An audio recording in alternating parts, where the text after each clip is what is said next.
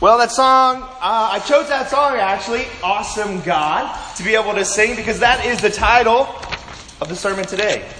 God is an awesome God. And I love that song. I always feel like that song has just one more level it could go. In my mind, there's always like some insane 80s hair metal, like just guitar solo going on. Just one more level. And it just, one day we'll get it.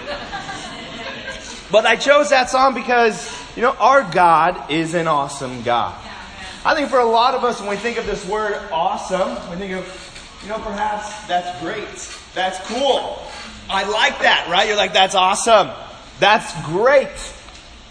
But when we look at what that word really means, and I love the fact that Dan shared the scripture today, because that's actually the passage we're going to be looking at in Exodus 19, if you guys want to start turning over there. This idea of awesome is really a mix between awe, this power, but yet a fear that comes along with that. So it's not just that it's great, but it's so powerful, so big, you're standing in awe and it strikes fear into you. There's a respect that you have for that awesomeness. And throughout Exodus, as we've been making our way through, we truly have seen the awesome power of God, haven't we? We got to see all the different plagues. And you want to talk about a God that is powerful, that would have struck fear into the hearts of everybody. You want to talk about a God that strikes fear into the people themselves. Man, when I think about the idea of just frogs covering everything, gnats, the boils, waking up in the morning, just being covered in them. And we have the plague of the firstborn. Awesome. The power of God. My oldest son has been reading through the Bible. We told him that we would actually, it wasn't a bribe. He actually offered. He said, what if I read through the whole Bible? Would I get paid? And I was like, I don't know if paid's the right word. I will reward you for all your, efforts there. So he started reading through the normal Bible, as far as the one that you and I have seen before us, and he made it about 4 or 5 pages in. He was like, Dad, this is a lot of reading. I don't know if I can do all this. He's like, all right, I'll get you the comic book version, which is a great version. You want to talk about it? Really does paint some great pictures there. But with the plague of the firstborn, the image that it has there is it has the angel of death walking through the streets. And no lie, my son had nightmares for days. And I'm like, that's the awesome power of God. He's getting a little lesson there. I was, comforting him, of course, as a father. But I was like, yes, you don't want to make God mad. You need to listen to your mom and dad. So the angel of death will come for you. No, I didn't say that. Well, let's pick up in Exodus 19, and we're going to be able to still see the awesome power of God. We're going to see God himself come down to his people, and he's going to literally define what awesome is. Let's start here in verse 1. It says, on the first day of the 3rd month after the Israelites left Egypt, on that very day they came to the desert of Sinai. After they set out for Rephidim, they entered the desert of Sinai, and Israel camped there in the desert in front of the mountain. Then Moses went up to God, and the Lord called to him from the mountain and said, this is what you are to say to the descendants of Jacob, and what you are to tell the people of Israel. You yourselves have seen what I did to Egypt, and how I carried you on eagle's wings, and brought you to myself. Now if you obey me fully and keep my covenant, then out of all nations you will be my treasured possession. Although the whole earth is mine, you will be for me a kingdom of priests and a holy nation. These are the words you are to speak to the Israelites. So Moses went back and summoned the elders of the people and set before them all the words the Lord had commanded him to speak. The people responded together, "We will do everything the Lord has said." So Moses brought their answer back to the Lord. The Lord said to Moses, "I'm going to come to you in a dense cloud, so the people will hear me speaking, and you will always put your trust.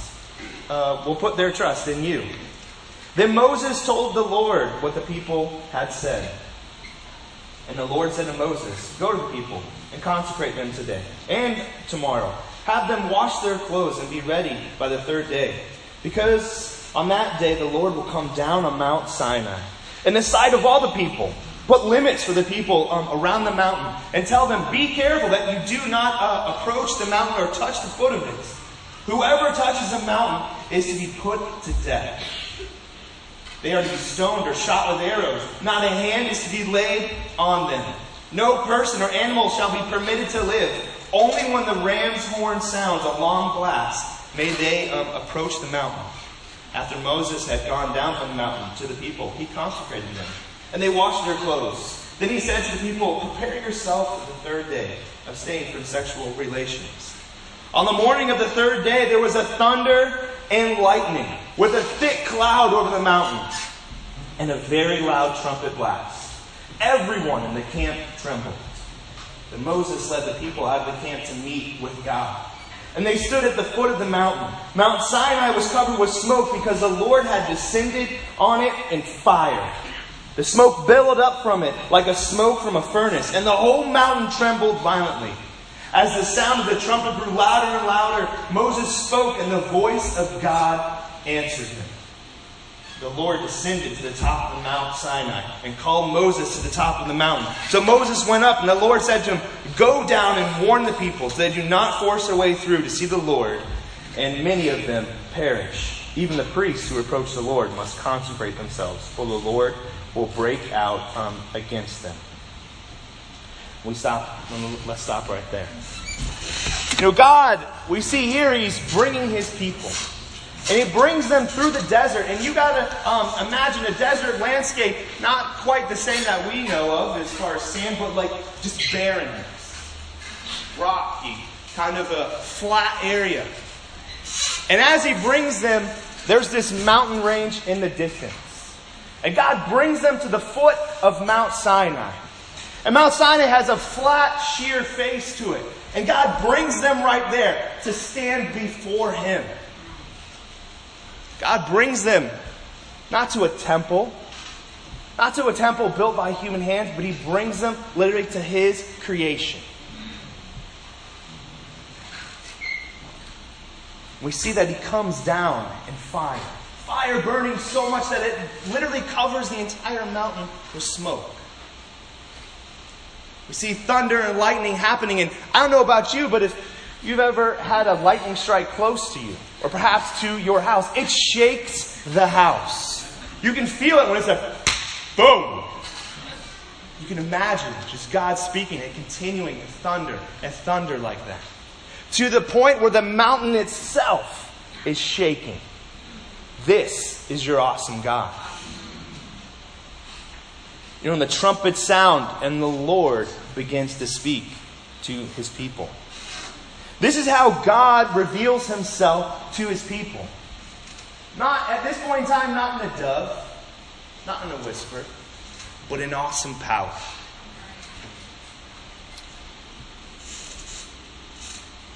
God is trying to communicate not only to Israel who God is, but you can imagine all the different kingdoms would have seen this. Flat landscape, the mountain range in the distance, and there is the fire and the smoke coming down from heaven. All the other nations would have immediately known the power of God. They would have known that God is the God of all gods. And if you're the people of Israel, you would have known, this is my God. Your gods, can they do this? Can they show me this? Everybody would have known the awesome power of God. Here we see that we're going to read in the next couple chapters, in the next couple of weeks, about the 10 Commandments. This is where God introduces His laws, His guidelines for His people. But it's interesting. He doesn't just start right off the bat telling them this is what you should and shouldn't do. What he tells them is, this is how I've saved you. This is how I've loved you. This is how I've rescued you. I've carried you on eagle's wings. This is an image of a mother eagle literally carrying her offspring.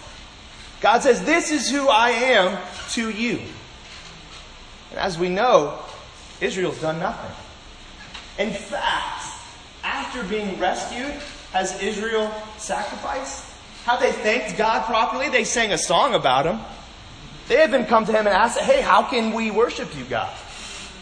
God appears to them first. He initiates with them once again. In fact, the only thing that Israel has done, as we've read in the past couple weeks, is grumble and whine about not being fed or not having enough to drink. Or whine about, hey, we're stuck here in the desert, God. Why have you done this to us? Yet God wants to establish to His people that I have loved you. That I have taken care of you. I have led you. I have protected you. I have taken care of your needs.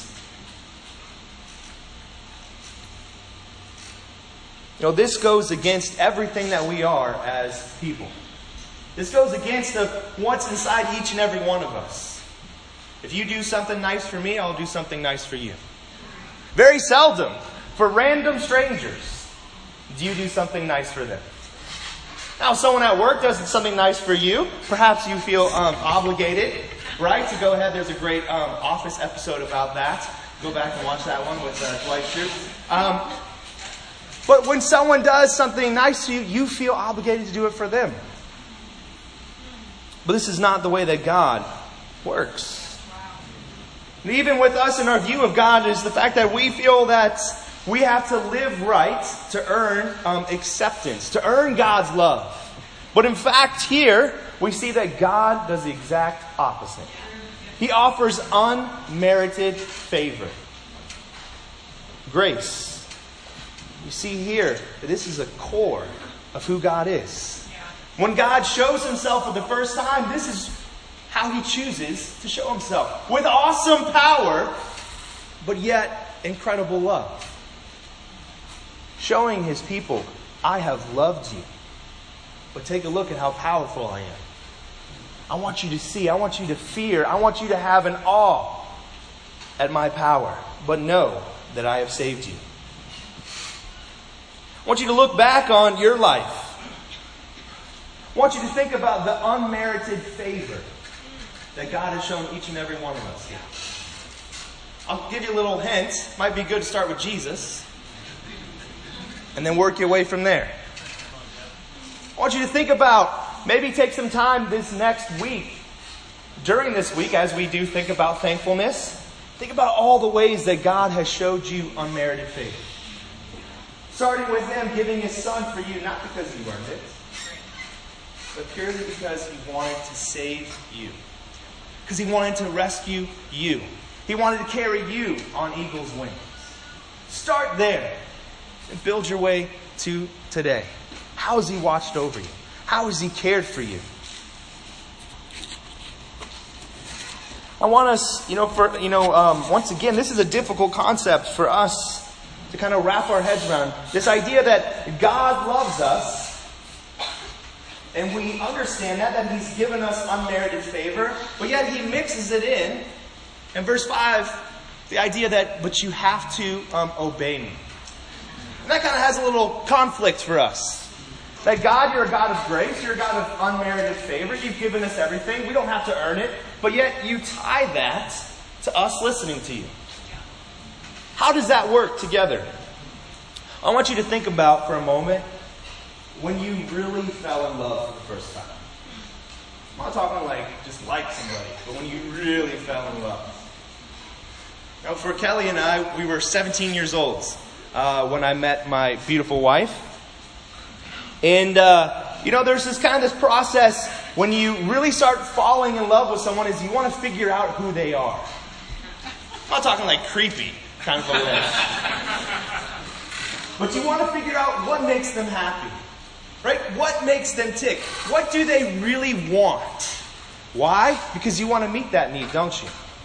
So I remember for me, as a young 17-year-old, even trying to figure out, man, what is her favorite flowers? So I want to be able to give those to her. Valentine's Day, I had one of her friends place flowers, her favorite flowers, in her locker. Now granted, I lived in Northern Virginia, she lived in Florida, so that was quite a feat. Kudos to me. I don't know if you remember that, but want to make sure you did. Right? But you think about a time when you fell in love, you wanted to figure out what pleased that individual. What were their needs? How can I meet those? Not to somehow convince them to fall in love with you, right? That wasn't your scheme, hopefully. Right? It was, I want to win them over. I want to meet their needs. I want to show them my love for them. Right. This is the exact same way that God starts to work. Is that He sees the individual, the people that He loves. He says, I want to meet your needs, Israel. I want to take care of you. I want to make you happy. But then what's your hope and plan when you fall in love with someone? That they love you back. That goes both ways, isn't it? And we call that a relationship. That's the way that this is starting to happen here with God. He's saying, hey, I have listened to your needs. I've met your needs. I've shown you my love. And now I want you to know, I want you to love me back. And what makes me happy is if you listen. If you obey my laws. If you stay pure. If you live a righteous life. That's what pleases me. Let's have this relationship together.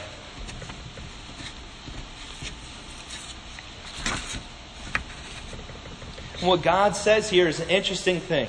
He says, if you obey me, then you will be my treasured possession. And as we've already talked about, God has already loved me. He's already shown His love. He's already done so much. But yet, He adds this next level here. This idea of treasured possession. Now, for a king of any nation, let alone God, the King of Kings, He has everything. Literally everything on earth is His. It's all His. What He's saying here is that I want to make you my special possession. I want you to be close to me. I want you in my own quarters. You're going to be mine. Not just everything that's out there in the kingdom, but you're going to be what I truly, truly cherish. That's what God says He wants. That's how God views us. Is that He wants you and I to be His treasured possession.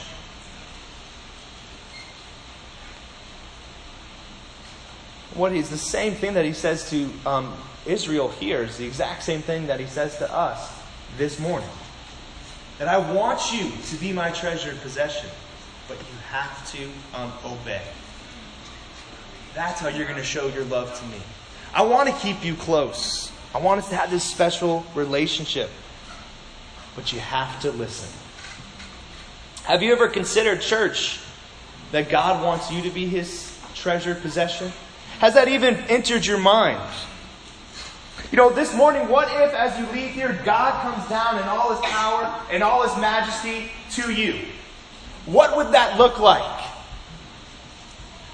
Would you expect Him to say, I want you to be my treasured possession? Would you expect Him to come down and instead look at you and say, why haven't you listened to me? Why haven't you followed me? But instead, we see here the way that who God is I want you to be my treasured possession. How you do that is you listen. You obey. We see this incredible contrast, don't we? Between intense power, but a personal intimacy that God desires with each and every one of us. I love Israel's response here in verse 8. There's no hesitation. Did you see that? They say, yes, God will do everything you say. Everything you say. Now, what is your response this morning, church? To God saying to you, look at what I've done. and I want you to be my treasured possession. But all you got to do is obey, so we can have this relationship. What is your response this morning, church? We see that Israel, there is no bargaining.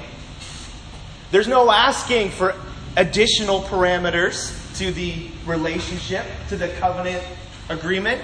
They just say, yep, I'm ready to go, God. What about you this morning? What about you in your life? What does your life communicate to God when He comes down and asks you? Asks you to listen and obey. What's your response? But even scarier than that, what God seems to really home in on is this idea of irrelevance. That for Israel to think to casually walk up to the mountain and touch it. To casually walk up and say, you know what, the power of God, not that great. You know what you've done for me, God? Not that much. I see you, I understand it, but you know what? I'm just going to mosey on over here and touch this mountain. You're not that powerful. You're not that holy. I don't have to listen to you today. That's what God homes in on the most, is this idea of irrelevance. The power of God. But yet, we walk up to it and act as if it's nothing. For a lot of us, that is the way we treat God. We see His power, we see what He's done, but yet we act as if not that big of a deal. I'm going to live my life the way I want. I'm going to do the things that I want to do. I'm going to pick and choose the laws that I want to follow. I'm going to decide when and where I actually want to follow God. I'm going to walk up to this mountain of power, to this awesome God, and I'm going to tell Him what I want to do. You see God's response. Destroy them.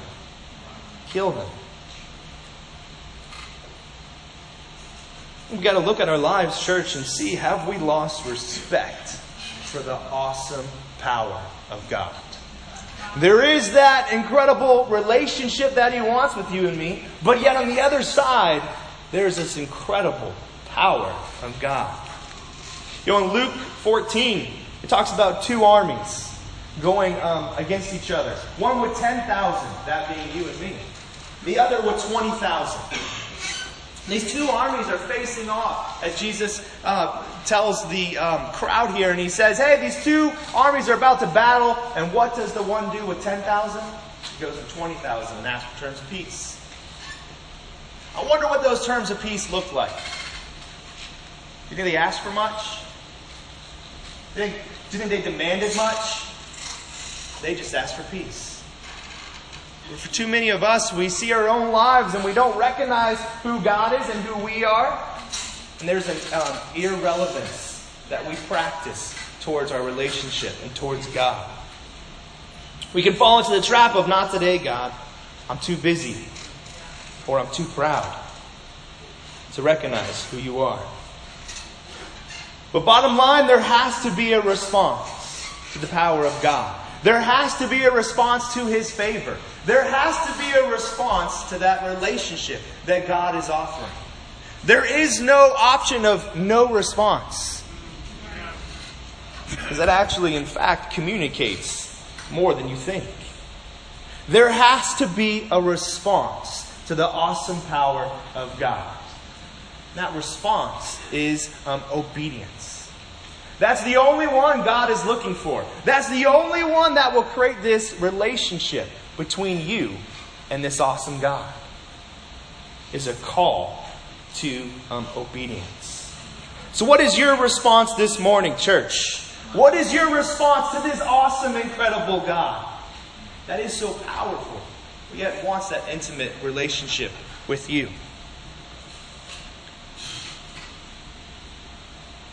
We see in Acts 2 that God has a deliberate plan to hand over Jesus for you. He has this deliberate plan. Why? Because He wants that relationship with you. He wants that new covenant freely given by God. Unmerited favor for you and I. Why? Because He wants you to be that treasured possession. You know, Dan spoke about this mountain of fear This morning, in the passage read in Hebrews chapter 12, that is the mountain we see right here. But through Jesus and God's unmerited favor, we are able to go to Mount Zion with full confidence of knowing that this relationship and this power of God will not destroy us, but in fact that God will welcome us with open arms. But we got to have a response, church. This morning, as we take communion, I want us to look back on our lives. God called Israel to look back, to remember what He has done, how He has showed His love for His people. As we take the bread and the wine, I want us to look back. How has God showed you unmerited favor this morning? How has God rescued you? How has God given you the confidence to come to Him as His son, as His daughter? I want you to think about all that He has done and your response to His relationship. Let's go to God in prayer. Let's pray for the bread.